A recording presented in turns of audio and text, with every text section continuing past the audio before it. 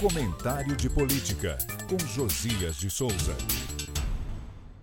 O senador Davi Alcolumbre, presidente da Comissão de Constituição e Justiça do Senado, decidiu pautar na sessão desta quarta-feira uma proposta de emenda constitucional de sua autoria.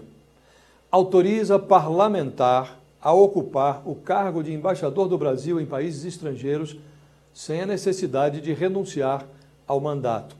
Ao justificar a alteração constitucional, Alcolumbre alegou que a novidade eliminaria uma discriminação odiosa contra os congressistas.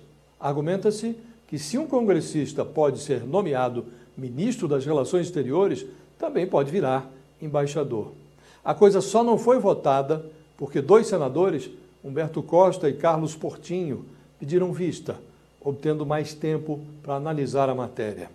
A proposta é descarada, desconexa, desrespeitosa e desalentadora.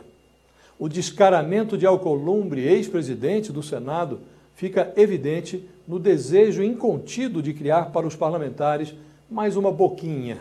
É possível antever o Centrão exigindo que o Planalto leve ao balcão as embaixadas do circuito Elizabeth Arden, Paris, Roma, Londres, Washington.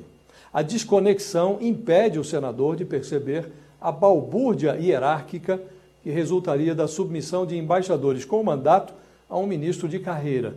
Quem daria as ordens? O chanceler ou o subordinado parlamentar? Haveria um duplo desrespeito. Seria desrespeitado, primeiro, o eleitor que vota num candidato no pressuposto de que o eleito irá guerrear pelo interesse público em Brasília e não refugiar-se numa confortável trincheira internacional.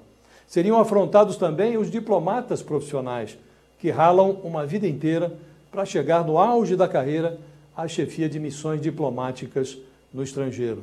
A proposta de Alcolumbre provoca desalento porque reforça a convicção de que o absurdo ganhou na política uma admirável naturalidade.